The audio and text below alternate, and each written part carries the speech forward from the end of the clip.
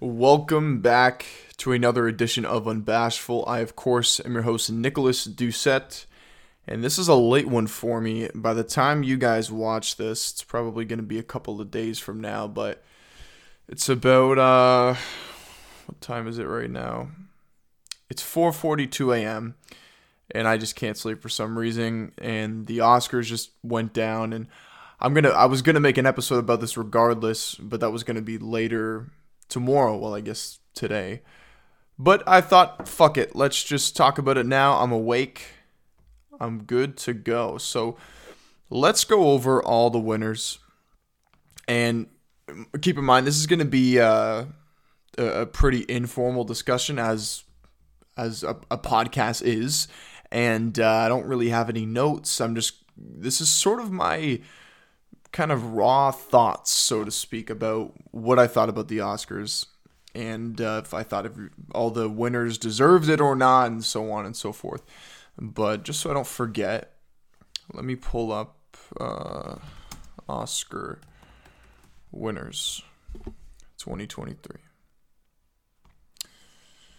Okay, let's get the list up here.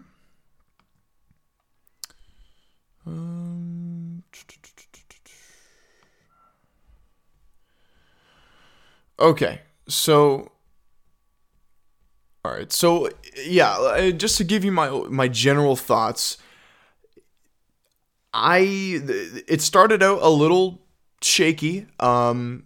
All Quiet on the Western Front, mind you, this is a movie that I haven't seen, so I can't really go too in depth. But it was taking home a lot of awards in the beginning. It won Best International Film. It won quite a few other awards. And it seemed like, it didn't obviously end up continuing, but it seemed like that was maybe an early sign for even more awards to come. And maybe a trend that was about to happen for the rest of the evening. Like, I was talking to my friends, and it seemed like, damn, like, is this movie going to start collecting like screenplay, best picture, maybe even some of the acting awards? But obviously a lot of it ended up going to Everything Everywhere, which was the movie that I was rooting for. So it ended good when we got to the heavy hitter awards, like, acting and screenplay, directing. That went exactly as I would have picked. Except for Women Talking. I think Women Talking won best original screenplay, I think Woman Talking won best adapted screenplay, and I would have picked Glass Onion to win that. But other than that, I mean, all the heavy hitter awards went to Everything Everywhere All at Once, which was the film that I thought should win Best Picture. It's funny, going into these Oscars, I knew there was a lot of hype for Everything Everywhere All at Once, and I knew that there was a lot of campaigning for it, and there was sort of a resurgence in discussion and popularity. But I just had this feeling that Banshees was going to get the lion's share of the awards. And look, Banshees is a good film. And if it had won some of these awards, I wouldn't be over the moon. I wouldn't be upset. I wouldn't be mad or anything like that. But I don't know. There's something about Everything Everywhere, especially with this surge of the multiverse and this, this is sort of becoming the new MacGuffin of Hollywood. I think they've done it the best so far. And you just beyond the multiverse aspect of Everything Everywhere, it's a great family drama. It just implements so many, like, I'm not gonna go over and over. I've talked about how much I enjoy the film, but I've mentioned this before, like, and I don't throw this sort of whatever feeling around, because I don't feel it very often. But when I walked out of Everything Everywhere All at Once, I felt euphoric. It had an effect that I never felt. Like, you watch a movie, you usually feel something, not every time. Some movies are more, forgettable or disposable than others, but, generally speaking, you feel something, even if you hated the film. you walked out feeling disappointed, like you wasted your time and money. And then in the inverse, you watch a really good movie. Sometimes, a really good movie can mean many things. Like, you could watch a movie that was really fucking sad, but you might have needed to feel that way in that moment. But anyways, I'm getting way off track. It's late. I'm sure a lot of you probably know where I'm going. But yeah, Everything Everywhere won 7 Oscars.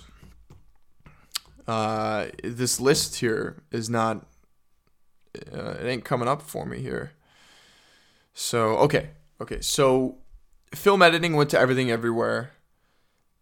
Visual effects went to Avatar, The Way of Water, no surprise. Original score, All Quiet on the Western Front.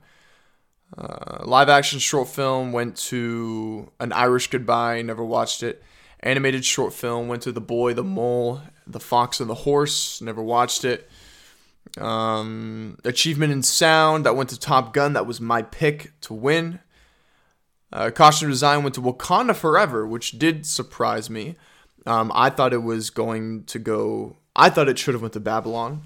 Cinematography went to All Quiet on the Western Front, which the fact that Top Gun, and let me just be honest, I don't love Top Gun like a lot of you do, and obviously that's fine. Everyone's entitled to their own opinion, but I've never seen the first film, so maybe I've been told this film really doesn't I've been told by many people, you don't need to watch the first film to watch this one.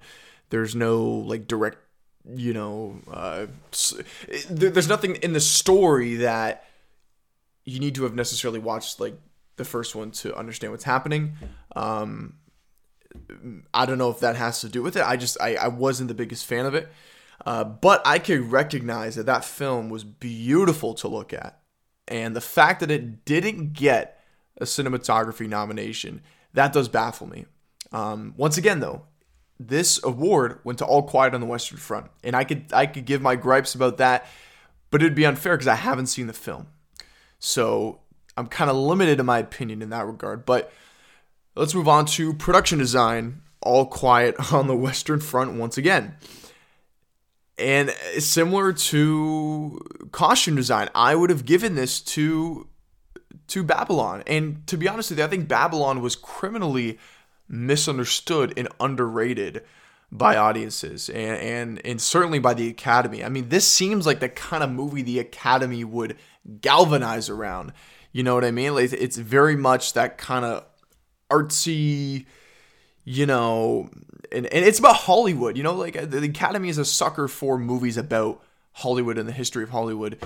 So I'm surprised it didn't get more nominations. I had it as my number 3 favorite film of 2022. It didn't get a Best Picture nomination, which I think it should have. It didn't get any acting, which I easily think Diego Luna, or is it Diego Luna? What's this? The actor who played the character Manny in the film. I think he absolutely should have got a nomination for Best Actor. Actually, I don't know about Best Actor. He was great. Brad Pitt, 100% Best Supporting Actor. I don't see how he didn't get that. I would have probably taken out Barry Keoghan, swapped him with Brad Pitt. I know. I feel a lot of you yelling at me right now and throwing your pitchforks and throwing a fit. Just my opinion.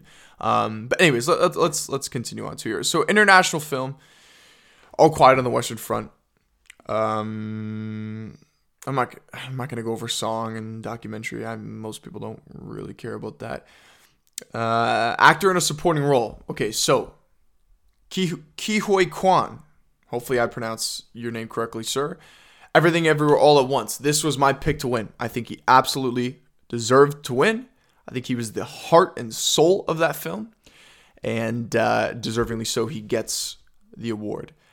Actress in a supporting role. Okay, this is where it gets interesting. This is really the only win that I guess I just talked about Babylon and how that should have got a couple of those previous ones, but this was the one that stood out to me the most, and I'm sure this is going to be the one that stands out to a lot of you. Jamie Lee Curtis pulling in the Best Supporting Actress win. Now, look, don't get me wrong. Jamie Lee Curtis was was great in the film, and she was funny, and I enjoyed her performance.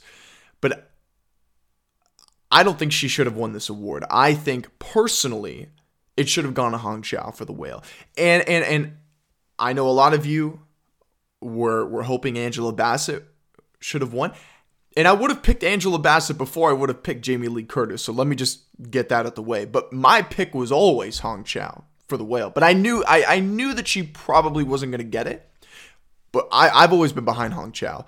And then my second pick, my runner-up, would have been Angela Bassett. And my third would have been Stephanie Hugh. And then my fourth would have been Carrie Condon from the Banshees. And then my last pick would have been Jamie Lee Curtis. So I personally, Jamie Lee Curtis for me, I don't know. That I'm not on board with. She did a good job, obviously. I mean, look, all the nominees did a great job. But I personally wouldn't have gone with her. Okay, so let's go to, is it not going to show? Okay, I skipped past some of it. I skipped past a lot. Okay, let's go to director. Director, Daniel Scheinert and Daniel Kwan. Well, the Daniels, for all intents and purposes. Everything Everywhere. Once again, I would have picked them to win. I'm glad they got the win. Actress in a leading role. This surprised me, but it surprised me in a good way. Not like what I just talked about with Jamie Lee Curtis. See, I wanted Michelle Yeoh to win for Everything Everywhere for actress in a leading role, but I just didn't think the Academy was going to give it to her. I've heard all this talk about Tar and Cate Blanchett, which she was great. She was fantastic. But I really, really wanted Michelle Yeoh to win. So I'm happy she did. That genuinely surprised me. I was with my friends, and I don't think they expected her to win either, but she got it. So perfect. Actor in a leading role. I've been saying from the jump, I've been saying since I've watched this film on Christmas Day. Yes, I watched The Whale on Christmas Day. I don't know why. Brendan Fraser, absolutely. I don't think there was any discussion about it. I've seen all the other performances on this list except for Paul Mescal. I actually saw Bill Nye in Living, and look, I knew he wasn't going to win it, and I don't think he should have. I think Brendan Fraser should have, and I'm glad he did. But Bill Nye, don't sleep on him. He did a fantastic job, and kind of a film that went kind of swept under the radar. But yeah, so Brendan Fraser won for The Whale. Happy about that. I'm glad that the Academy did not snub him, because I was getting worried he was going to go to Austin Butler. And don't get me wrong, I loved Elvis. You can go. I have a full video on the film. I really, really enjoyed it, probably more than most people.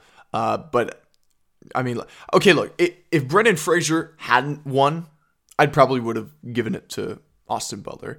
Colin Farrell in The Banshees of Inisherin, he did great. Probably the most nuanced performance.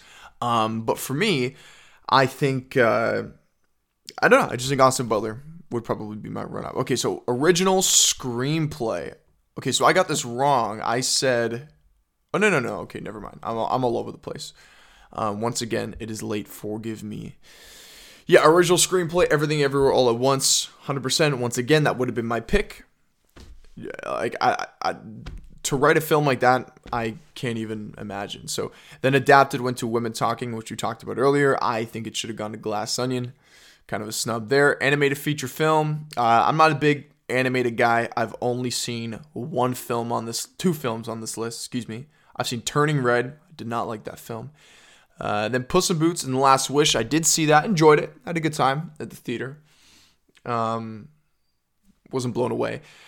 Guillermo del Toro's Pinocchio. Now, I've actually wanted to watch this film. I just have a list of priorities, a list of things I got to do, and that's not even on the list. So at some point I'll get around, but I've seen the buzz, I've seen the discussion around it, and that wins animated feature film. Original song, Naatu from RRR.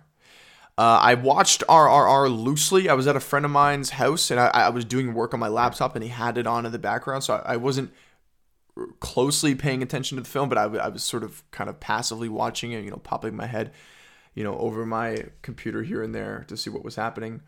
So I didn't really watch the film, and I'll be honest, I don't even really remember this song, but they played it. Actually, they performed it at the Oscars, and it was pretty good. So, hey, there you go. Documentary feature, Navalny. I've scrolled past,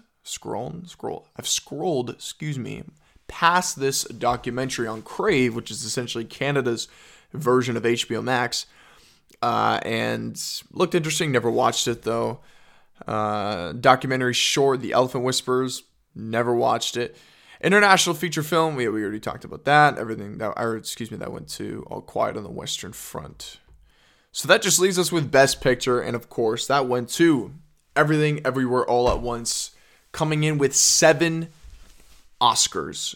Deserved every single one, maybe except for Jamie Lee Curtis. Would have probably given that to...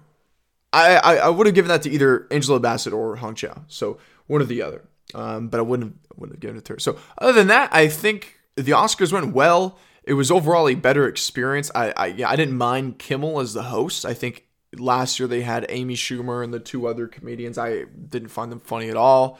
I actually found them kind of offensive on a couple of instances.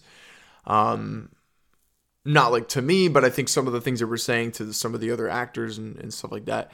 I don't know. I think some of their attempts at making people laugh just didn't work out. And overall, obviously the slap and everything like that. So we all remember. Let me know what you guys think. Normally the fun thing to do, and I'm sure you're probably going to see clickbaity videos like this on YouTube within a few hours, probably, of people making these big headlines of this person got snubbed, so on and so forth. And I mean, look, I can't really sit here and say that there is any like glaring, snubs or mistakes made. I mean, look, I think Everything Everywhere is one of the best films of last year. And I think it absolutely deserved 99% of the awards it got.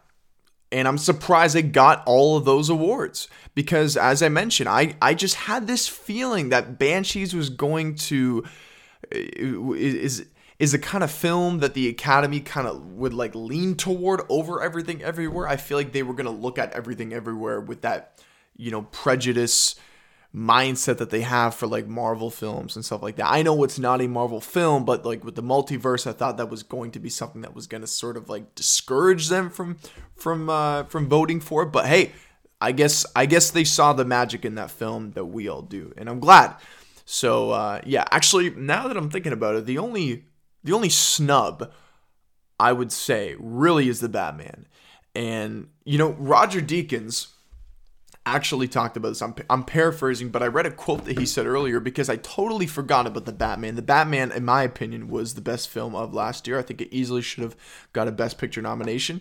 100% should have got a original score and cinematography. I don't know how, to be honest, I would have taken out Empire of Light, and that is a Roger Deakins film. I would have taken out that film that he did, and I think, he probably would have been okay with getting sub for the Batman.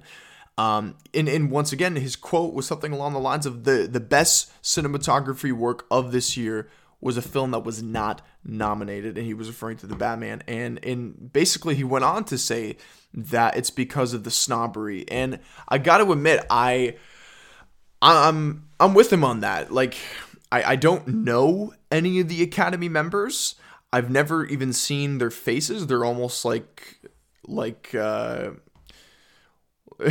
special ops group that sort of work underground beneath us. Like what do they do all year? Do they just sit around and wait for every movie to come out and watch it? Like I've never thought of like a face like, oh, that guy is the Academy Award. And I just feel like at the end of the day, I mean, I enjoy watching the Oscars, but sometimes when these films, like some of these big blockbuster films, get neglected, it just goes back to this old adage, and it's snobbery, kind of like Roger Deakins said. But anyways, that's just my opinion on that.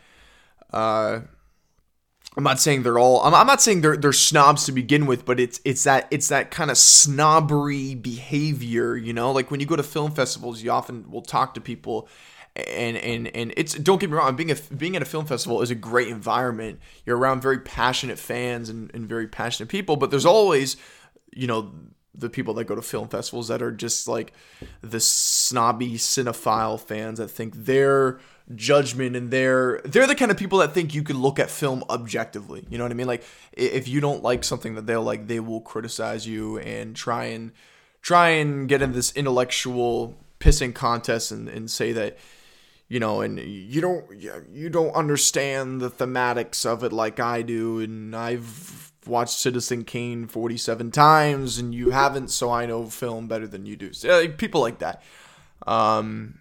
Yeah. So, yeah, I'm kind of all over the place here, but, it is what it is, right? Let me know what you guys think about the Oscars. That's sort of my overall take. Overall, I'm glad that Everything Everywhere took home a lot of awards, but I would have liked to see a film like The Batman maybe squeeze in there. So tonight was also the Last of Us finale. I thought this show was going to be 10 episodes, but I guess it was only 9. And overall, I thought the finale was pretty good. It was a really short episode. I think it might have been the shortest we've seen thus far. And in the beginning of the episode, we see Ellie's mom, which is pretty interesting because if you've played the game, I think Ellie might have referenced her family and a little bit of her past in that regard. But I don't think you see her mom, and it was nice that they got the actual voice actress of Ellie to play her mom in a short little role in the beginning of the episode, so that was pretty good. Now, given that this is the finale, and if you've played the game, I'm going to talk about the game in the episode, so spoilers ahead, you know that that a lot was going to go down, and certainly a lot did. It was pretty much copy and paste what happened in the game, and that's not necessarily a bad thing. I know that sounds like a criticism. To me, I think they've deviated in certain areas throughout the telling of this version of the story. They've remained pretty faithful to the game, but where they can and where they have deviated, it's made sense for the show. So I haven't really had any issues in regards to like the show remaining faithful or not to the actual game itself. So, but this was probably the most copy and paste we've seen, but it wasn't, once again, like that's not a bad thing for me. Like we see the whole, obviously the story itself is about Joel escorting Ellie to the Firefly so they can experiment on her and create a vaccine. And then of course throughout the journey, they form a bond and a kinship, and now she's more of like, an adopted daughter to Joel. But we see the whole thing go down. We see Joel go on a fucking mass killing spree and murdering everyone. And then at the end, we see him kill, which will obviously end up being Abby's father. They're obviously gonna do that. We know there's a second season, and if you pay close attention, that last shot, that close up of the surgeon on the floor with the bullet in his head, that was not by mistake. That was clearly for the fans and for the people that know what's coming, and even for new audiences if they've never even played the second game. I mean, you don't put a shot like that after a character that's already been shot in the head. You wouldn't put that extra focus on getting a close-up of them beyond just the shock value. You wouldn't do that if that didn't have some kind of significance, and obviously that will end up coming back into the fray when we get to the second season and we get to Abby, and that will sparkle a whole motivation for her character, and then thus creating the story for the second game. So, and it's actually been talked about by Craig Mazin, who's the showrunner for this, along with Neil Druckmann. They've discussed how they could split the second game into 2 seasons. And to me, that actually makes a lot of sense. There's a lot of ground that needs to be broken. There's also a lot of adaptation they can do because so much time has passed from the first and the second game, and we just pick up the second game right in Jackson. And we've already been introduced to Jackson, so we've already gotten that part over with.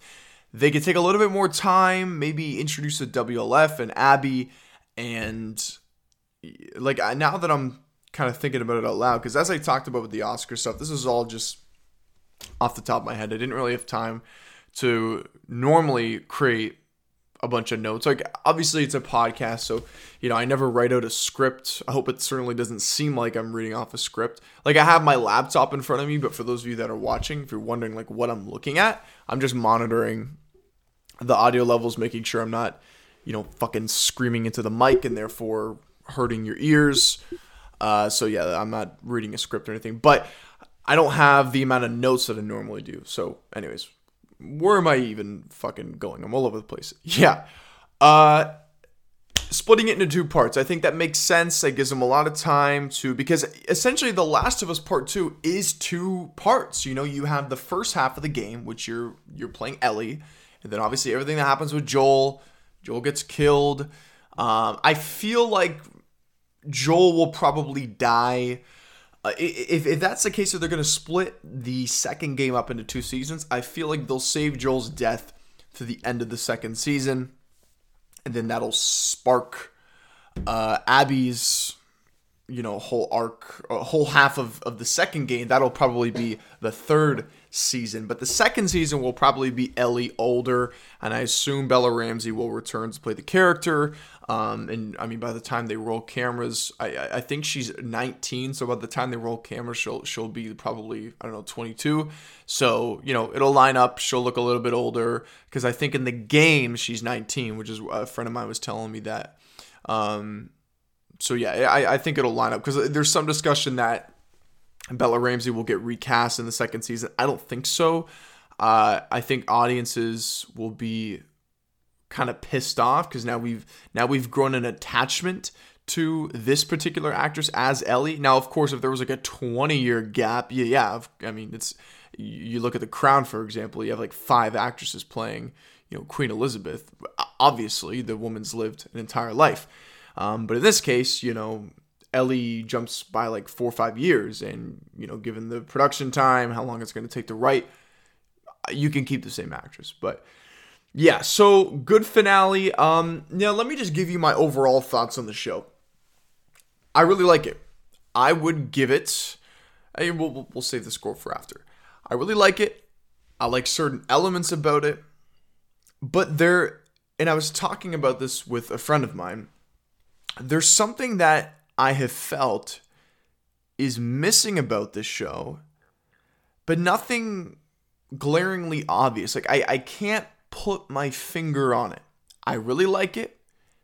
It's a good show. One of the better game to screen adaptations we've seen, absolutely. But there's just there's something off that's never hooked me about this show. You know, there are certainly great episodes. I mean, episode 3 with I'm losing the characters' names. I mean, you guys probably know what I'm talking about. Episode 3 with the whole thing with Frank and what's the other guy's name? I can't remember. Episode 3, I think, is still probably the best episode. And, you know, and honestly, the finale is probably second. I really like the finale, and I was getting worried. And I saw the runtime was like 44 minutes for the finale. Like, we haven't even gotten close to the hospital, but they did it in a pretty cohesive way. Although the only gripe I have with this finale is that I wish the actual sequence of Joel, not that I want to watch somebody go on a killing spree, but yeah, I feel like we went through that sequence a little bit too fast, just in my opinion. He was still a badass. He was still, you know, doing his thing, obviously. Yeah, morally, ethically, you know, he's killing a lot of people that are probably innocent, absolutely. But, I mean, you know, it happens in the game, and I think overall they do a good job of translating it in the show. I think, you know, even kind of getting rid of the music and just having like no sound, just the sound of the bullets flying back and forth, and just the sound of like the, you know, the discussion between the henchmen, like he's over there, he's to the left, like you can hear that, but it's like kind of crowded by this soft ambient sound.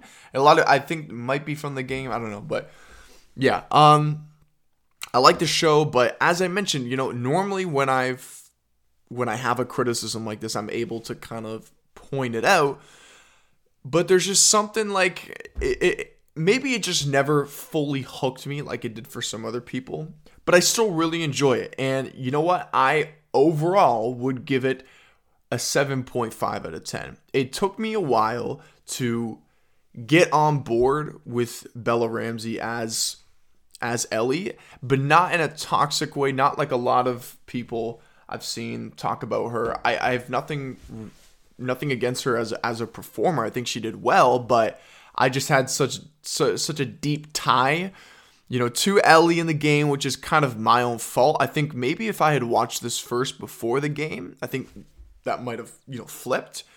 Never had a problem with Pedro Pascal as Joel. I bought him right from the jump.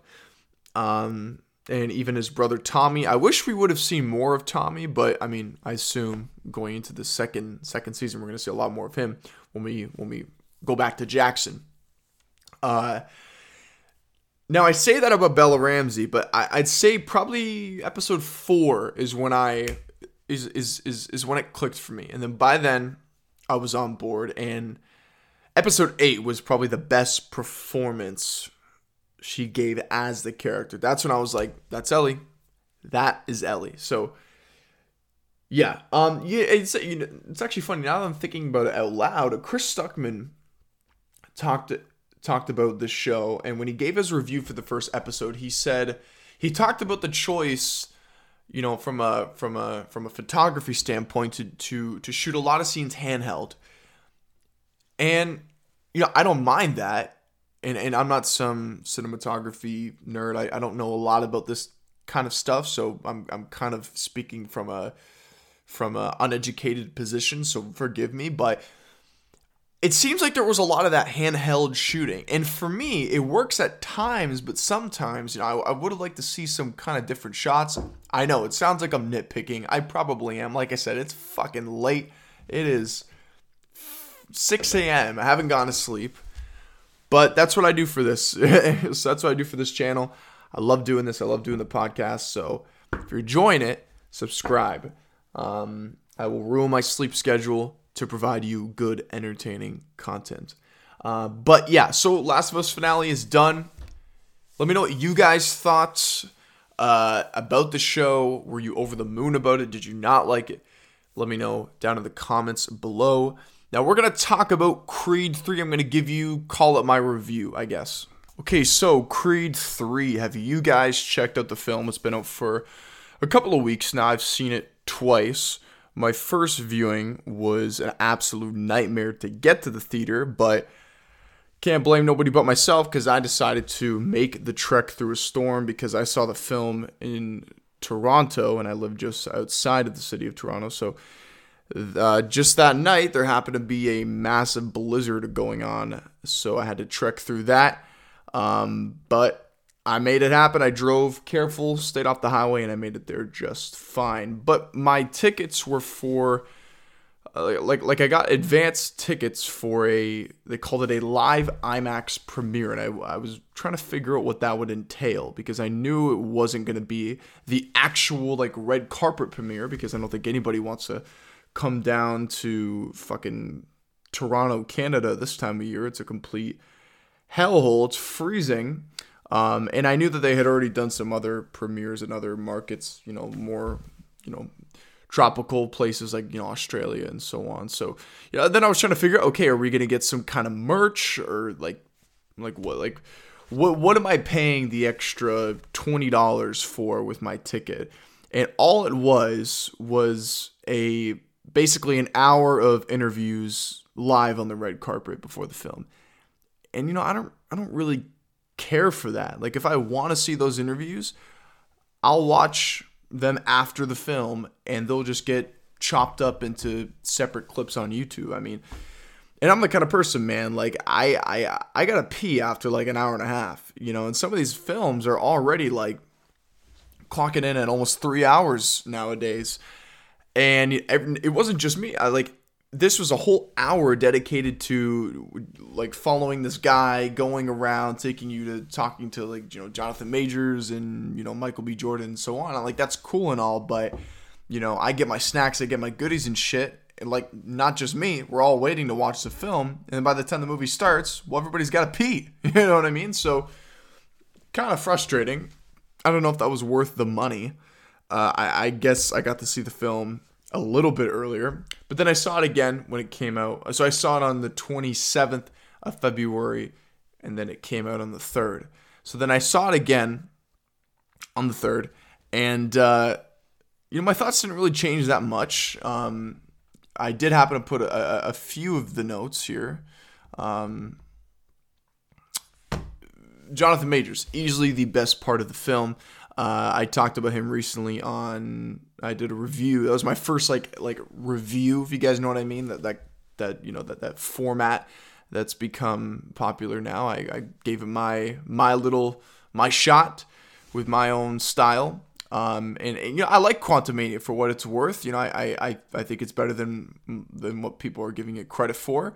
Say what you will, but I think most people agree Jonathan Majors was the best part of Quantumania, and it's no different here. And it's because of his character, right? He's playing a character named Damian Anderson, who is really good friends with Adonis back when they were kids. And I'm not going to spoil what happens, but basically something happens involving a weapon, and maybe even Adonis should have serve some kind of consequence, maybe not jail time, but something maybe. But of course he fled the scene, which is a running theme in this film, which is part of, Damian's motivation is not only that he had to serve 18 years, but he feels like his friend got away scot-free. And he calls him a coward several times throughout the film. And, this is a character that doesn't, time is very much a theme in this film, as it is in a lot of movies. This is a character that's, he was a boxing prodigy before he went to jail, and he had time on his hand because he was so young. But now that he's like in his 30s, and it's very much a criticism throughout the film. You hear a lot of people say, Damian looks old, and so on. So, time is of the essence for him. Adonis, he's successful. He's already accomplishes, he's got his bag, he's got his money, he's got his belts. Dame's like, hey man, this is it. It's all or nothing, and I think his character's so interesting because out of all the, typical, boxing antagonists we've seen, he's probably the most nuanced, right? Down to the first interaction when essentially Damian re-enters Adonis's life when he finishes his incarceration, and they sit down and get some lunch, and they kind of talk about the direction that Damian's going to go. And, Adonis asks Damian, do you got work? And he's like, oh, I got a plan.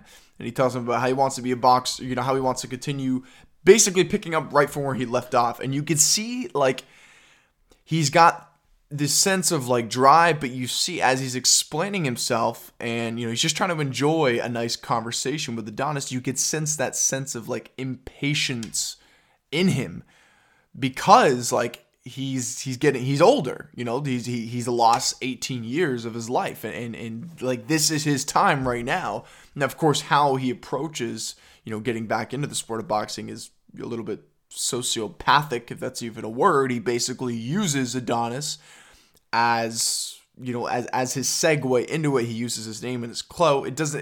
After you find out everything that happened, you realize he never even really cared to re-enter Adonis's life and actually be his friend again. It was more or less just kind of I need you right now. And then after he had that first fight, he got that exposure, he pretty much said bye-bye. But there was still that bad blood between them, which inevitably led up to the fight. So an interesting antagonist. You understand the motivation. So that's definitely for me, that was the biggest positive. Another thing I liked, of course, is Adonis. Now we're seeing Adonis in a different light, right? Because the last time we saw him, and the last two times we've seen him, he had that hunger in him. He was still fighting. In this film, it seems like he's taken a step back because he's accomplished everything he set out to do, right? He's got the money now. He's got the belts. Like I said, he's a world champion. Now he can kind of be a family man. I mean, he's got a daughter now in the film. And he's just sort of become kind of like a promoter and a businessman. He's the one organizing a lot of these fights now. He's become the guy in the chair. And he's kind of taken a step back from boxing until inevitably Damian kind of brings him back in. So a nice approach to that. I like the story. The soundtrack was a big thing that I enjoyed too. The very first song we hear at the gate when we fade into the film was called The Watcher by Dr. Dre. Like that song, been listening to it a lot. Michael B. Jordan's direction was a pleasant surprise for me. I was a little bit apprehensive about that going into this film. You know, you're going to let a guy who's a great actor, but he's never directed any film. You're going to let him out the gate direct a studio project. I mean, well, not let him, but you're going to, as a studio executive, you're going to basically what I'm trying to say is, from a studio perspective, that's kind of a risk, you know what I mean? But then again, there's risks involved with everything in this business. So, but it ended up, going out pretty well. I actually think he's a really good director. And if there's one scene that I could point to, in terms of him showing his directing prowess, was that fight in the end, in the climax of the film between Damien and Adonis.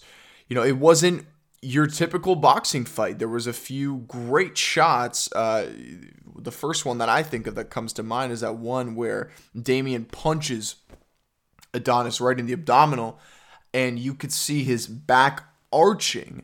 He's almost trying to swallow the punch as best as he can. And you see like the beads of sweat are just bouncing off his back. I'm not a big anime guy, but a lot of people that I've spoken to that are into anime have said that kind of shot draws a lot of parallels to like fight sequences in anime. And apparently Michael B. Jordan is a big anime fan himself, so maybe he implemented some of that to pay homage. Who knows? And furthermore, going into that fight, there's like that sequence when it almost feels like they both internally block out the crowd, and it's just essentially them in a ring, making it really personal between them, because it is a very personal story.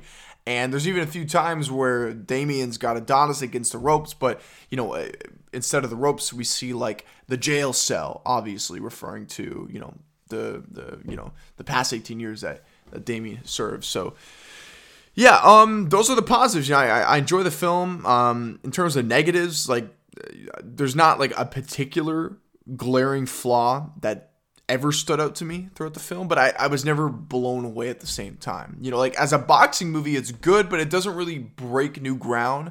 But then again, the amount of these films that have come out over the past 10, 20, 30 years, I'm not sure there's much ground that is left to break, just in my opinion. But yeah, let's get into the rankings. Now, I thought it'd be fun, instead of just giving you my normal overall ranking, which I will still give you, at the end, I'm going to do these little sub-categories that I'll give you my numerical rankings for, like a blank out of 10, and then I'll end with a letter grade as the overall grade. So let's go. Writing, I'm going to give a 7 out of 10. Performances, 9 out of 10. Direction, 7.5 out of 10. Cinematography, I'm going to give it 8 out of 10. Rewatchability, 6.5 out of 10.